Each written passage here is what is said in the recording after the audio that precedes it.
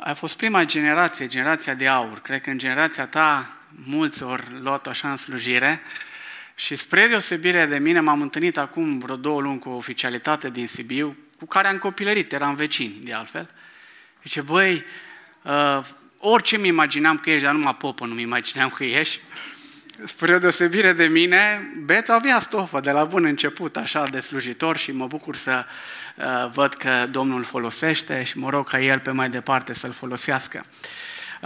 De fiecare dată când sunt chemat să vorbesc cuvântul lui Dumnezeu într-o altă biserică, am o provocare când nu mi se dă o temă. Nu știu ce nevoi sunt, ce călăuzirea Duhului ar fi nevoie acolo, așa că principiul meu de la care nu fac rabat când mi se dă o temă e următorul.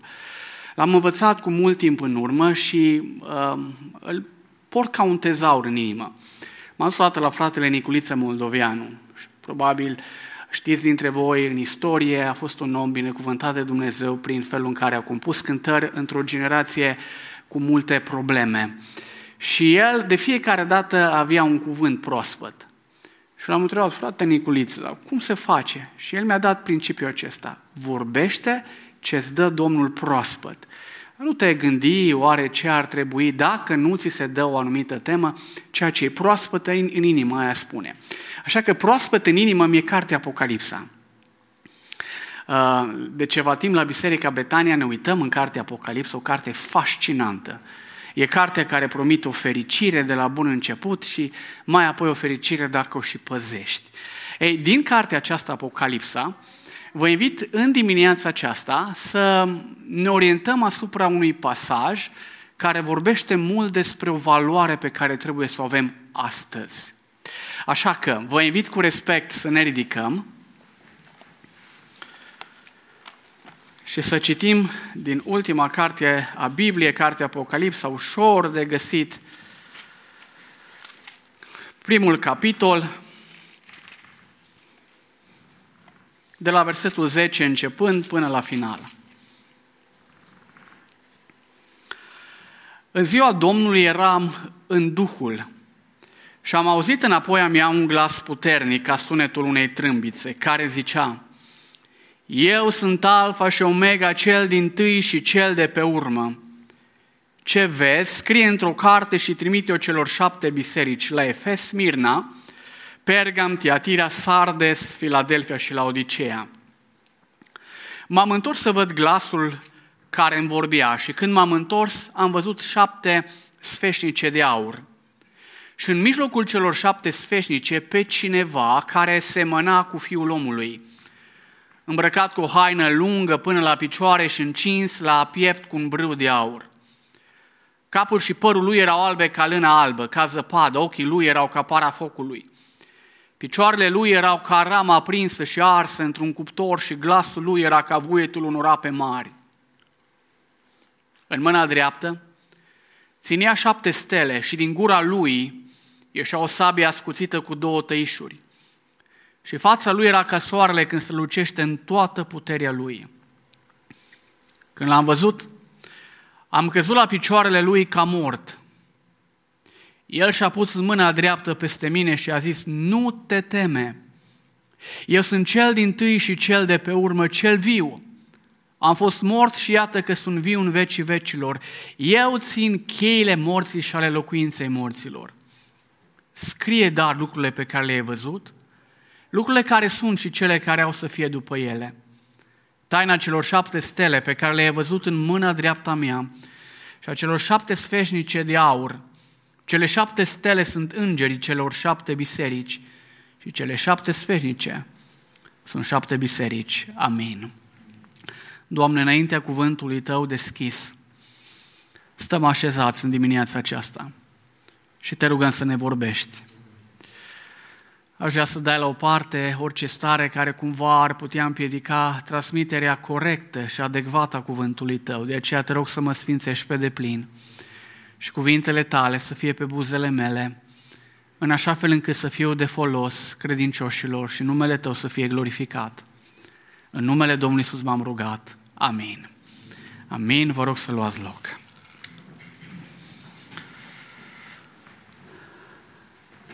În ziua Domnului eram în Duhul. Așa și începe Ioan, seria pe care noi o cunoaștem sub numele de Apocalipsa. În ziua Domnului eram în Duhul. Acum expresia ziua Domnului are cel puțin două înțelesuri. Unul dintre ele se referă la momentul în care Dumnezeu, în mod plănuit și adecvat, intervine în istoria omenirii. Și trecut, dar și viitor. Spre exemplu, în cartea Ioel ai de vreo 4 ori expresia ziua Domnului, cu referire la evenimente trecute, prezente celor din timpul lui Ioel, dar și evenimente viitoare.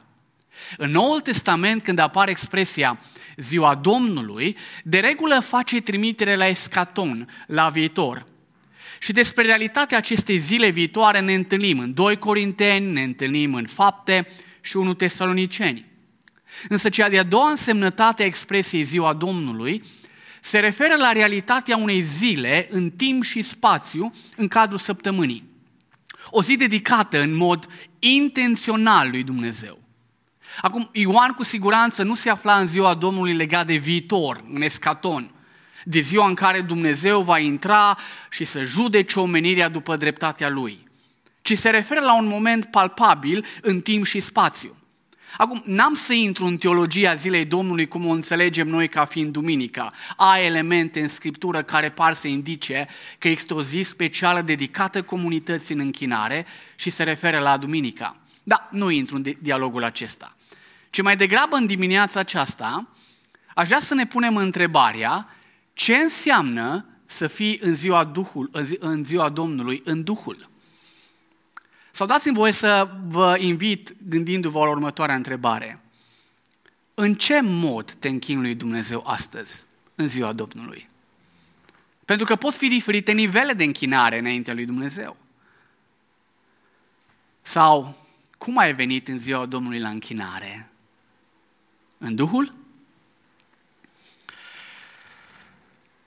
Nu este scopul meu, ziceam, să aduc toate dovezile existenței pentru a vorbi de duminică drept ziua Domnului, ci scopul meu este să înțelegem cumva, dacă putem, mai mult ce înseamnă să fii în Duhul. Pentru că închinarea autentică, potrivit Bibliei și potrivit lui Ioan, are de-a face cu a fi în Duhul.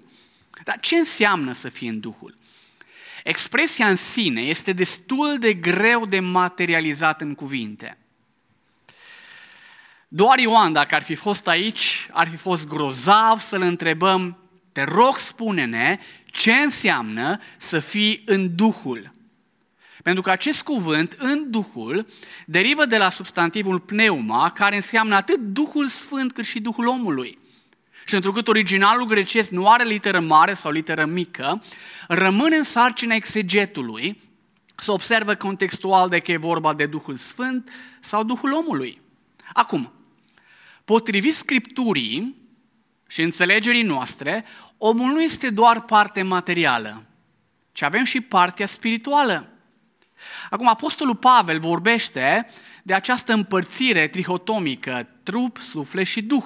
Nu intru din nou în teologia trihotomistă sau dihotomistă, ci mai degrabă vreau să înțelegem că adevărata închinare înaintea lui Dumnezeu, adevărata închinare care transformă, este închinarea care se desfășoară în Duhul. Spre exemplu, în Ioan capitolul 4, Domnul Iisus vorbește cu o femeie de moravuri ușoare, dar ciudat o femeie care știa religia. Paradoxal, sunt oameni care trăiesc în păcate, dar specialiști în religie. Și femeia aceasta, în dialogul pe care îl poartă cu Mântuitorul, la un moment dat îi spune, noi știm că închinarea se desfășoară pe muntele acesta, dar voi ziceți că închinarea trebuie să se desfășoare la Ierusalim. Și ce răspunde Hristos? Adevărați închinători se vor închina Tatălui nici pe muntele acesta, nici la Ierusalim, ci se vor închina cum? În Duh și în adevăr. Și cumva Hristos, când vorbește de închinare, te duce din nou în ideea aceasta de închinare în Duhul. Dacă dăm un capitol în urmă, în Ioan capitolul 3, Ne întâlnim cu Domnul Iisus Hristos că vorbește cu un om de data aceasta moral. Dacă ai pune întrebarea ce fel de om era Nicodim, ai bifa spunându-i ăsta om de comitet, om care împlinește o grămadă de lucruri și Domnul din start spune, Nicodime, lasă vrăjala, că la început știm că ești un învățător, vine de la Dumnezeu și Nicodim direct, trebuie să te naști din nou. Și apoi vorbește despre nașterea din nou în ideea Duhului.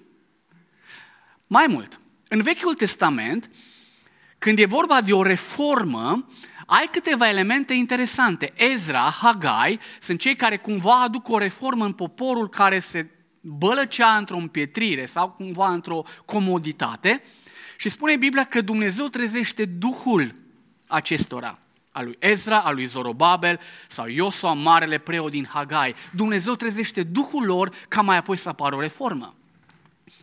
Ce vreau să spun până aici este că e extrem de important să înțelegem închinarea aceasta în Duhul. Pentru că doar acolo se produce adevărata transformare.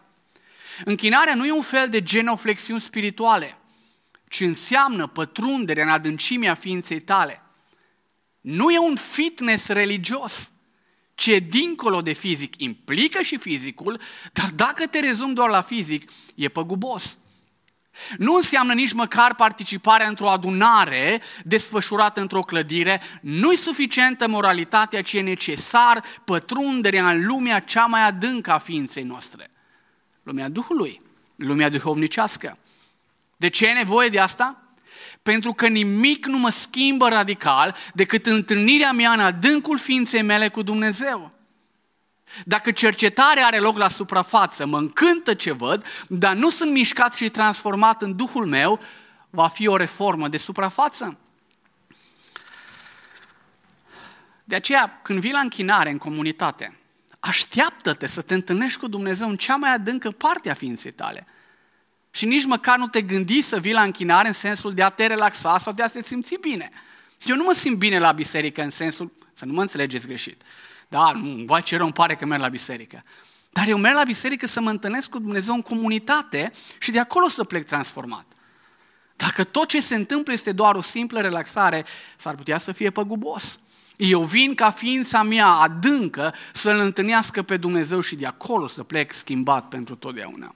Bun, acum că înțelegem necesitatea, potrivit Scripturii, a întâlnirii în Duhul, în cea mai adâncă parte a ființei mele cu Dumnezeu, concret, cum se realizează asta? Și acum pătrundem în textul Scripturii. Ce presupune a fi în Duhul în ziua Domnului? Acum, deși e foarte greu de definit cu exactitate ce înseamnă a fi în Duhul, potrivit textului din Apocalipsa, întâlnim câteva elemente care ne ajută. A fi în Duhul nu presupune neapărat cum poate în mod greșit în cercuri carismatice se propagă tot felul de fumuri, ci înseamnă altceva. Potrivit lui Ioan, uitându-ne doar în cartea Apocalipsa, văd că elementele celui care se întâlnește cu Domnul în Duhul, în ziua Domnului, sunt următoarele. Hai să ne mărginim doar la textul din Apocalipsa, cu siguranță poți găsi și altele, dar dacă e să fii fidel doar textului, iată ce găsești. Întâi de toate, a fi în Duhul presupune să aud cuvântul lui Dumnezeu. A fi în Duhul presupune să aud cuvântul lui Dumnezeu. Versetul 10.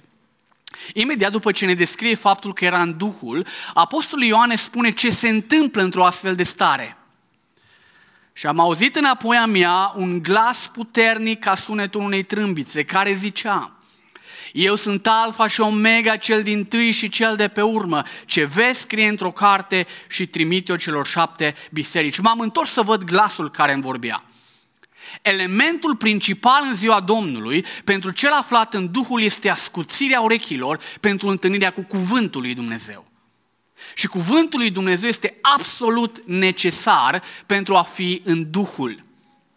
De aceea, dați-mi voie să spun că e necesar și mă bucur, salut, cum spunea fratele Betu, la noi se predică. Cuvântul e parte importantă și asta cred că trebuie să fie în orice biserică. Când au venit reformații, reforma prin 1500-1600, au readus pe tapet importanța Scripturii, importanța cuvântului. Și nu numai că au adus pe tapet importanța Scripturii, dar și grafic, biserica, clădirea s-a schimbat. Dacă veți merge și astăzi într-o biserică liturgică, biserică tradițională, în centrul închinării este altarul, liturghia. Dacă veți merge într-o biserică protestantă, neoprotestantă, de pocăiți, cum vreți voi să ziceți, în centru este amvonul. Grafic era, pentru noi întâlnirea principală cu Dumnezeu este Scriptura, e predicarea cuvântului lui Dumnezeu. Și asta îmi spune și Ioan. În ziua Domnului, în Duhul, aud cuvântul lui Dumnezeu. Predicarea este absolut necesară ca să fii în ziua Domnului să auzi cuvântul lui Dumnezeu. Ascultarea predicării, ascultarea cuvântului este o experiență spirituală care cercetează, motivează și nu doar învață. În timpul predicii, Duhul lui Dumnezeu se atinge nu numai de mintea ascultătorului și de inima lui, de voința lui, de emoțiile lui, de deciziile lui. Acum dați-mi voie să fiu puțin bătrân, că deja zicea Betu că mă dor picioarele. Și să observ un pericol care există în ultima vreme, la nivel general, nu aici, altundeva. Și anume, cumva transformarea predicării într-o sursă de senzațional și de breaking news. Întrucât poate nu-l mai găsim interesant pe acest cuvânt al lui Dumnezeu, sau actual sunt predicatori specialiști în a transforma simțirile, fără să transformă Duhul prin cuvânt. Anumiți credincioși par să se fi plictisit de aceleași vechi texte scripturale predicate de duminică și vor să exploreze lucruri senzaționale. Cumva asemănător cu filozofii din Atena, care toată ziua ce făceau? Nu-și petreceau vremea cu nimic altceva decât ascultând ceva nou. Și cumva suntem avizi după mărturii senzaționale și cuvântul, cine n-a auzit de David și Goliat? Știm povestea de la școala duminicală. Cine n-a auzit despre moartea lui Hristos? Le știm astea. Ceva senzații vrem. Și cumva cuvântul poate să fie înlocuit cu tot felul de surogate. Piese muzicale, piese de teatru, nu sunt rele în sine, dar când cuvântul nu mai este central, predicat, înțeles, iubit, studiat, nu mă pot întâlni cu Duhul așa în lumea asta mistică. În Duhul Domnului vorbesc. Partea tragică este că acești creștini și-au pierdut dragostea pentru Sfânta Scriptură. Exact așa cum izraeliții s-au săturat odinioară de mana primită în fiecare zi în pustie. Numeri 11:6 ai o reacție a izraeliților legat de ceea ce le dădea Dumnezeu. Constant, zilnic era acolo. Și iată ce zic ei. Acum ni s-a uscat sufletul, nu mai este nimic, ochii noștri nu văd decât mana aceasta.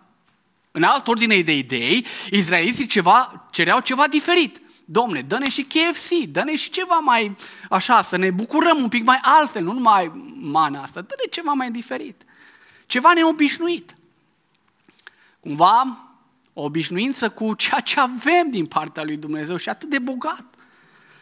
Cumva, poate Biblia devine prea simplistă, o sursă de plictiseală, cum ziceam, cine n-a auzit de Daniel în groapa cu lei, de jertfa lui Hristos? Păi le știm istoria. Acum, revenind la exemplul izraeliților din Numeri 11, Dumnezeu le dă acestora ce își doresc și le dă carne. Zici că-s români de Crăciun. Carne. Vor carne și o poftesc acolo. Și însă de data aceasta, odată cu carnea, vine și nota de plată. Și dacă citești în Psalmul 106, versetul 15, ai acolo ceva ce te șochează. Zice, El le-a dat ce cereau, dar a trimis o molimă printre ei, nota de plată. Expresia tradusă în limba română e puțin diferită de originalul ebraic. Versetul s-ar traduce, Dumnezeu le-a dat ce cereau, dar a trimis o slăbiciune, o risipire a sufletului printre ei. Dincolo de aspectul fizic al morții, am putea spune că din punct de vedere spiritual, când poftele înlocuiesc mana spirituală, sufletul începe să fie tot mai slăbit. Și cumva vrem întâlniri cu Dumnezeu, dar scurt-circuitând cuvântul Lui. Ori lucrul ăsta nu merge. Ba mai mult, din nefericire, pot fi creștini care consideră biserica asemenea unui mold de unde îți poți alege după preferințe și mofturi. Acea mentalitate de tip Hollywood regăsită în ascultătorii moderni. Așa că predica nu mai este întâlnirea cu Hristos în mesajul lui, ci reprezintă o sursă de bună dispoziție, divertisment, curiozități. Însă, întâlnirea în Duhul cu Dumnezeu se face prin cuvântul lui Dumnezeu. Amin? De aceea atât de important este astăzi. Dacă vrei să te întâlnești în Duhul cu Domnul, să fii adânc înaintea lui Dumnezeu, cuvântul să fie deschis, citit, studiat și apoi să intre acolo în viața ta. O atitudine atentă și plină de supunere față de ceea ce urmează a fi spus este exact ceea ce avem nevoie când venim la închinare. Să fie exact cum zicea odată Samuel în Vechiul Testament: vorbește, Doamne, căci robul tău ascultă. Așa că întrebarea care trebuie să o pui astăzi în ziua Domnului: Doamne, ce vrei să-mi comunici mie prin cuvânt? S-ar putea să corectezi ceva în viața ta. S-ar putea să primești lumină asupra unor neînțelegeri legate de Scriptură. Sau s-ar putea să primești mângâierea pe care o cauți prin cuvânt. Cuvântul este modul în care te întâlnești cu Dumnezeu. Altfel devii un mistic pe căi, orice alte căi, dar nu alea biblice. În al doilea rând, uitându-mă la experiența lui Ioan, a fi în Duhul, el e gata să asculte cuvântul, se întâlnește cu cuvântul lui Dumnezeu care îi vorbește. Dar în Apocalipsă este o imagine foarte faină. De regulă ai un cuplet, auzi ceva și când te întorci vezi altceva, dar e aceeași imagine. Spre exemplu, în Apocalipsa 4, Ioan ajunge în cer și plânge întrucât observă că planul acesta fenomenal al lui Dumnezeu pare să fie pus în dificultate. Și atunci cineva îl bate pe umăr și spune: nu plânge, iată că leul din seminția lui Iuda e vrednic să rupă pe cețile cărții.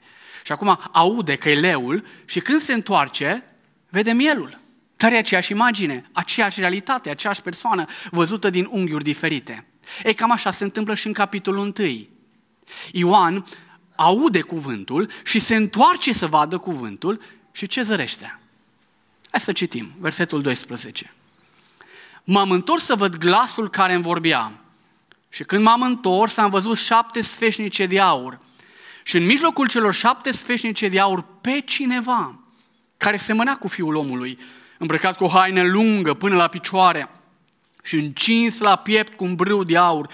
Capul și părul lui erau albe ca lână albă, ca zăpada. Ochii lui erau ca para focului, picioarele lui ca rama aprinsă și arsă într-un cuptor și glasul lui era ca vuietul unor ape mari.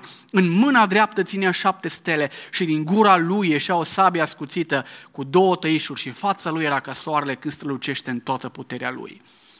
Când aude cuvântul, Ioan se întoarce să observe în detaliu acel glas. Și ăsta e al doilea lucru. În ziua Domnului, în Duhul, asculți cuvântul, dar a fi în Duhul presupune să vezi lucrarea lui Hristos în comunitate. A fi în Duhul presupune să vezi lucrarea lui Hristos în comunitate. Acum, atenție este atrasă de acel glas grozav. Și primul lucru pe care Ioan îl zărește sunt 7 sfeșnice de aur. Și în mijlocul acestora stătea Domnul Iisus. Și acum, atât de fain e că în Apocalipsa, din când în când, ca să nu ne mai batem noi capul cu tot felul de interpretări, care mai trăznită, ni se mai spune ce e lucrul respectiv. Și ca să nu o luăm pe cărări lăturanice, ni se spune cele 7 sfeșnice sunt cele 7 biserici. Ioan, în Duhul, aude cuvântul și apoi îl vede pe Hristos în mijlocul celor 7 sfeșnice. Într-o imagine fastuoasă, fenomenală, grozavă. Acum, în Apocalipsa, Ioan folosește de 4 ori expresia în Duhul. Cumva, din punctul meu de vedere, nu intrăm în teologia Apocalipsei, dar din punctul meu de vedere sunt marcări auditive pentru a împărți cartea. Sunt 4 imagini mari. Dar, dincolo de aceste marcări auditive, cele 4 expresii în Duhul, de regulă, presupun lucrarea lui Hristos, fie de răscumpărare, fie de cercetarea bisericilor sale, fie de glorificarea bisericii sale. Ei, întotdeauna în Duhul potrivit lui Ioan, cele 4 cuvinte speciale, markerele auditive, înseamnă să vezi lucrarea lui Hristos în comunitate. Însă ceea ce este interesant, că dacă vei pune cap la cap expresiile acestea, îl vezi pe Hristos nu separat de biserica lui. Prima dată se plimbă printre cele 7 sfeșnice. Mai apoi, în capitolul 2, le ține în mână cele 7 sfeșnice. Adică, cu alte cuvinte, nu numai că sunt prezent acolo, dar eu susțin biserica aceasta. Sunt acolo parte. E a mea biserica, ar spune Hristos. Acum, în ziua Domnului în Duhul, ar trebui să observăm mult mai clar persoana lui Hristos și lucrarea lui specială în biserică. Și acum, atenție. 2 avertismente. Primul, a fi în Duhul nu trebuie să desparți cuvântul de a fi în Duhul. Dar al doilea avertisment. A fi în Duhul, rare ori, poate fi despărțit de experiența comunitară a Bisericii lui Hristos. Noi împreună formăm templul Duhului Sfânt. Din nefericire, astăzi trăim într-o societate a haiducilor spirituali, care cred că specialiști spirituali ei cu Domnul. Și stai de vorbă cu câțiva, am mai stat și eu de vorbă cu câțiva și zic, măi, dar în comunitate nu te-am mai văzut, n-ai mai relaționat în întâlnirea bisericii, în comunitatea bisericii, în slujirile bisericii, în grupele bisericii. Și răspunsul e, cu Domnul sunt perfect. Și zici, măi, am o relație cu Domnul extraordinare și zici, măi, eu cu pe Domnul nu, vă urmăresc de la distanță, în grupe nu particip, la biserică nu, dar eu cu Domnul sunt excelent. Dar nu există, potrivit Scripturii, așa ceva. Pentru că Hristos, uitându-te în Apocalipsa, este parte în biserică, în mijlocul bisericii. Uitați-vă la progresia imaginilor. În versetul 13 este în mijlocul sfeșnicelor. În versetul 16 ține cele 7 stele în mâna dreaptă. Și în capitolul 2, versetul 1, umblă printre cele 7 sfeșnice. Toate cele 3 imagini îl descriu pe Hristos implicat în viața poporului său și protejându-i suveran. Din punct de vedere practic, asta ar trebui să fie o imagine cât se poate de reală, că El, Hristos, e prezent aici, acum. Câți dintre dumneavoastră credeți asta? No, sper că până la final să mai credeți și alții mai mulți. Dacă El nu e aici, ne pierdem vremea. Că sunt ferm convins că probabil ați fi avut și alte interese. Dar potrivit Scripturii, cuvântului, El e prezent aici. Dar dacă El e prezent aici, vă întreb, și l-am vedea fizic, aici în față, cum am cântat? Cum ne-am rugat? Cum am fi de atenți? Dar El e prezent aici. Pentru că așa cum știm, nu suntem doar parte materială, e și parte spirituală, parte duhovnicească. Sunt momente în care poate nu recunoști prezența Lui, dar El este aici în comunitate, în întâlnirea credincioșilor, El e prezent aici. Dar mai e ceva de știut. Să vezi lucrarea lui Hristos înseamnă să fii atent la felul în care El lucrează în biserica sa. Și apropo, în Noul Testament, din 110 termene, cuvântul biserică, de vreo 96 de ori, biserică înseamnă timp, spațiu, loc.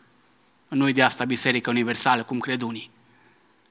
Numai de vreo 10 ori biserica universală, restul se referă la o comunitate palpabilă cu care relaționez, pe care îi văd, cu care am părtășie reală, nu virtuală.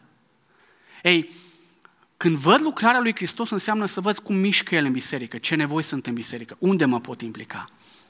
Am stat de vorbă la un moment dat cu cineva care zicea, parcă mă simt așa de sec spiritual. Parcă mă simt așa de sec, așa de gol. Și o singură întrebare am pus. Cât de implicat ești în biserica locală? Cât de implicat ești? Păi nu sunt implicat.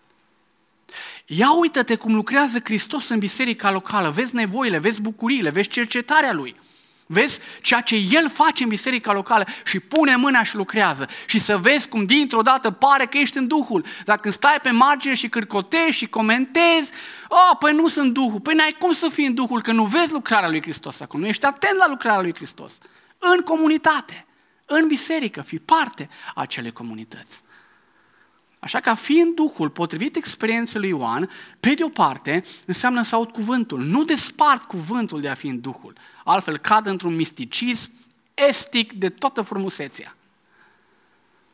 Apoi, în al doilea rând, a fi în Duhul, uitându-mă la experiența lui Ioan, înseamnă să-L văd pe Hristos cum lucrează El în comunitate. Și urmează capitolele mai departe, capitolele 2 și 3, în care Duhul îi spune lui Ioan ce se întâmplă în Filadelfia, ce se întâmplă în Pergam și așa mai departe.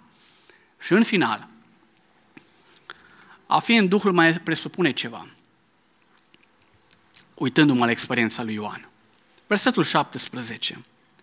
Când l-am văzut, am căzut la picioarele lui ca mort.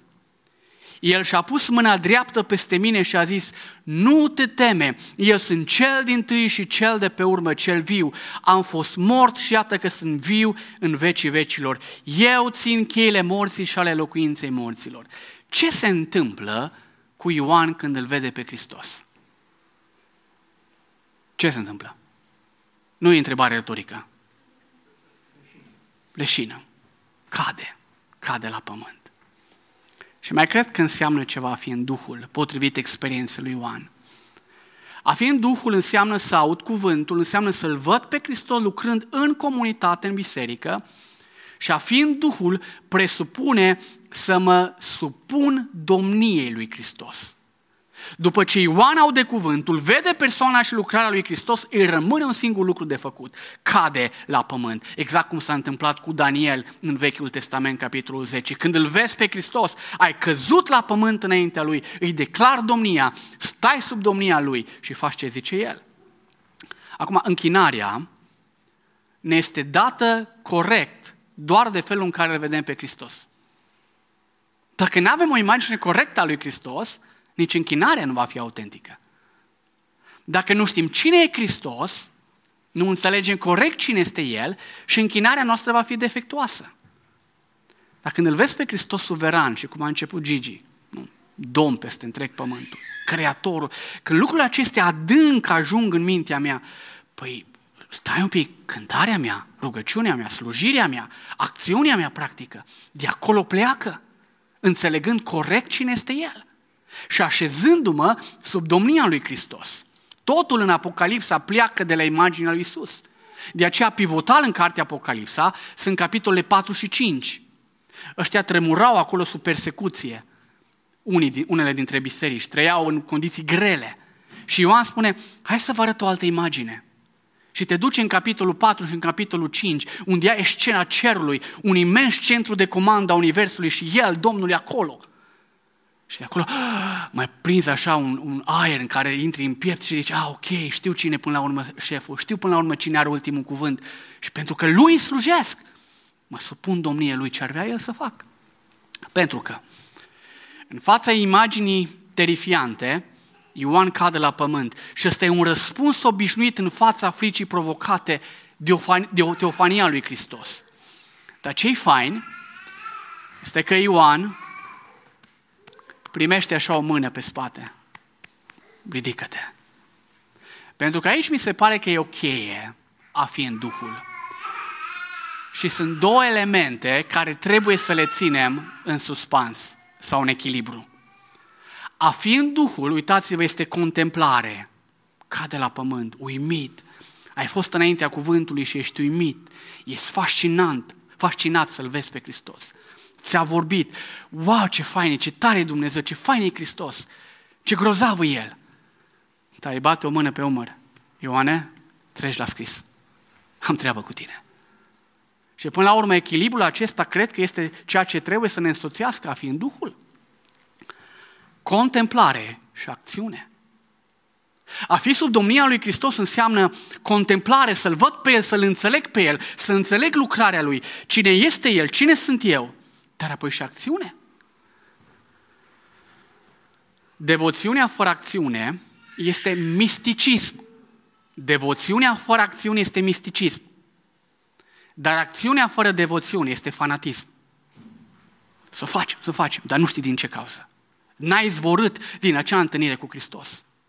Dar dacă ești doar așa, pe câmpiile alizee, ale contemplării, Hristos te bată pe umăr spunând, treci la treabă, Ioan, am de făcut lucruri cu tine.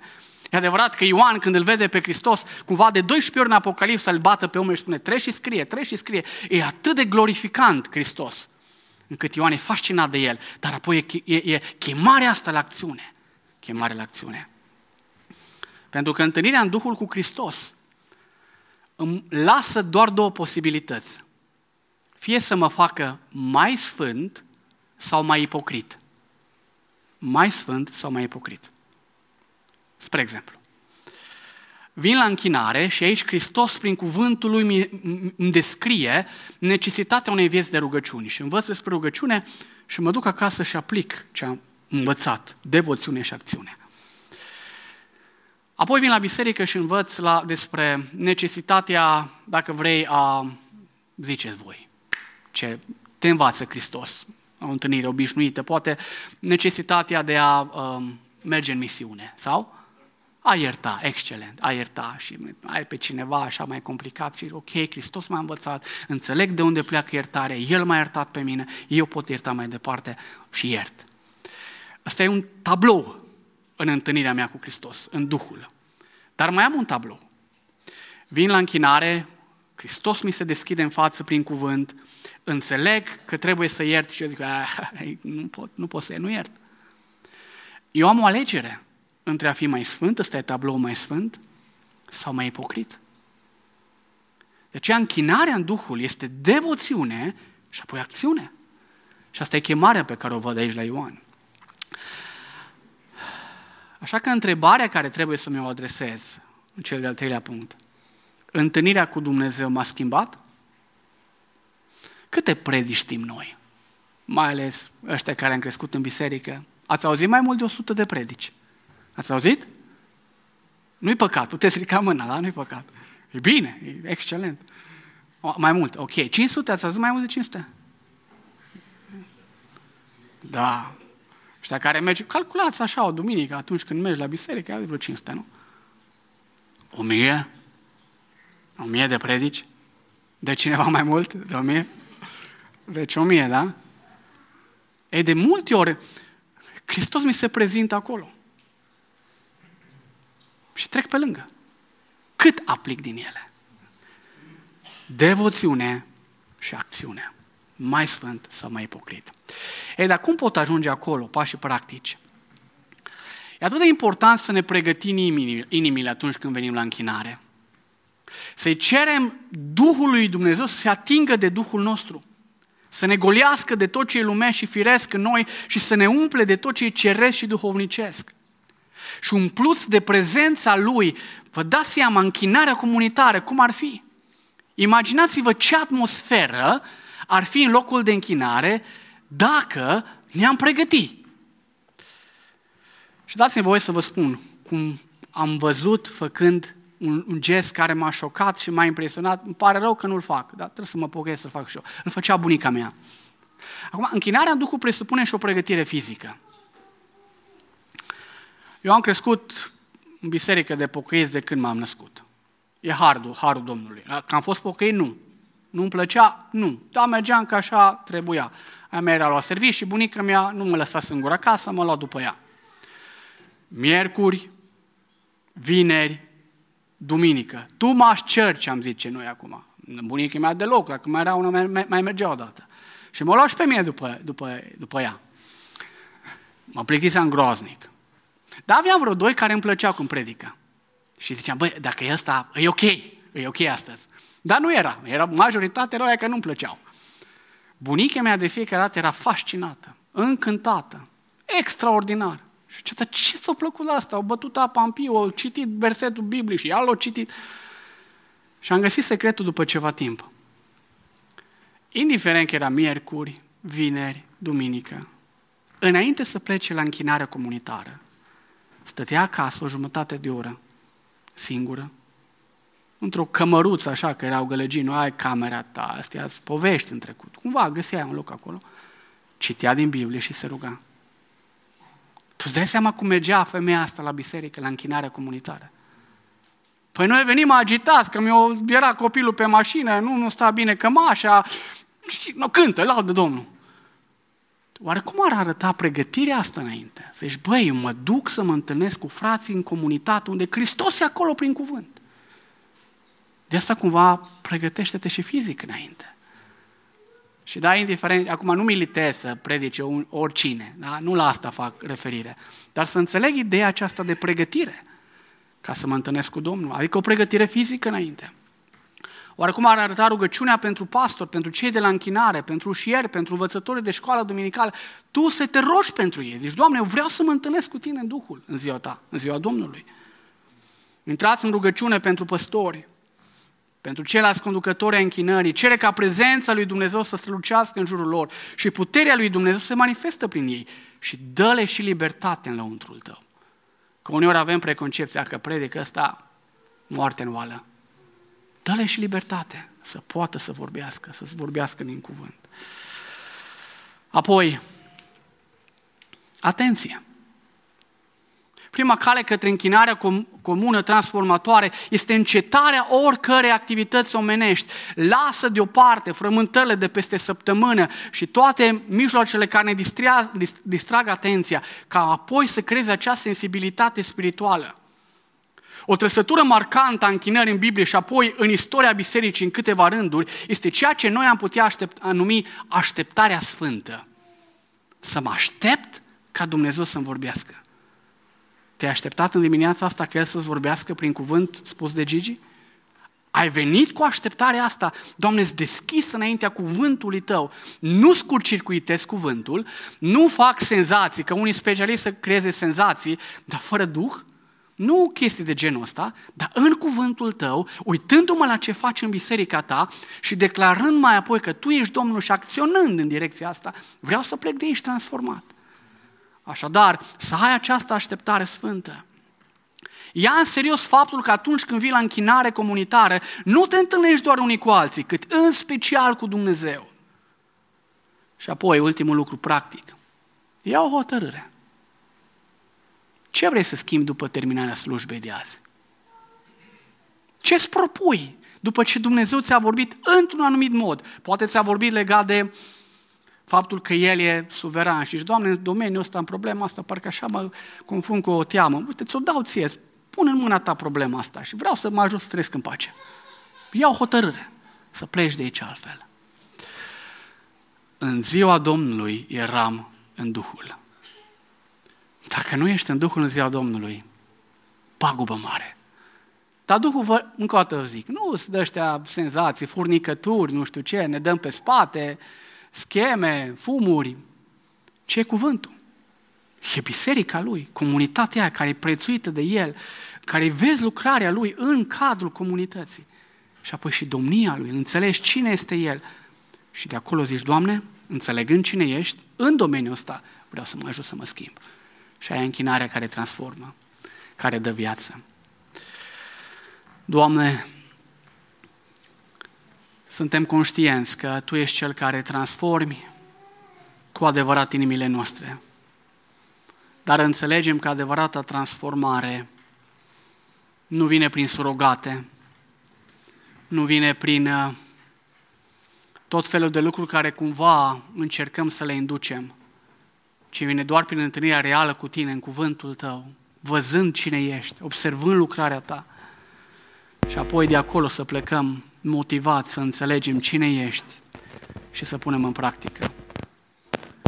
Am vrea așa de mult, Doamne, ca în fiecare întâlnire să ne întâlnim cu Tine în Duhul nostru, în comunitate și de acolo să spunem lumii cine ești Tu, Domnul întregului univers și stăpânul universului, care transformă vieți. Fii slăvit în veci. Amin.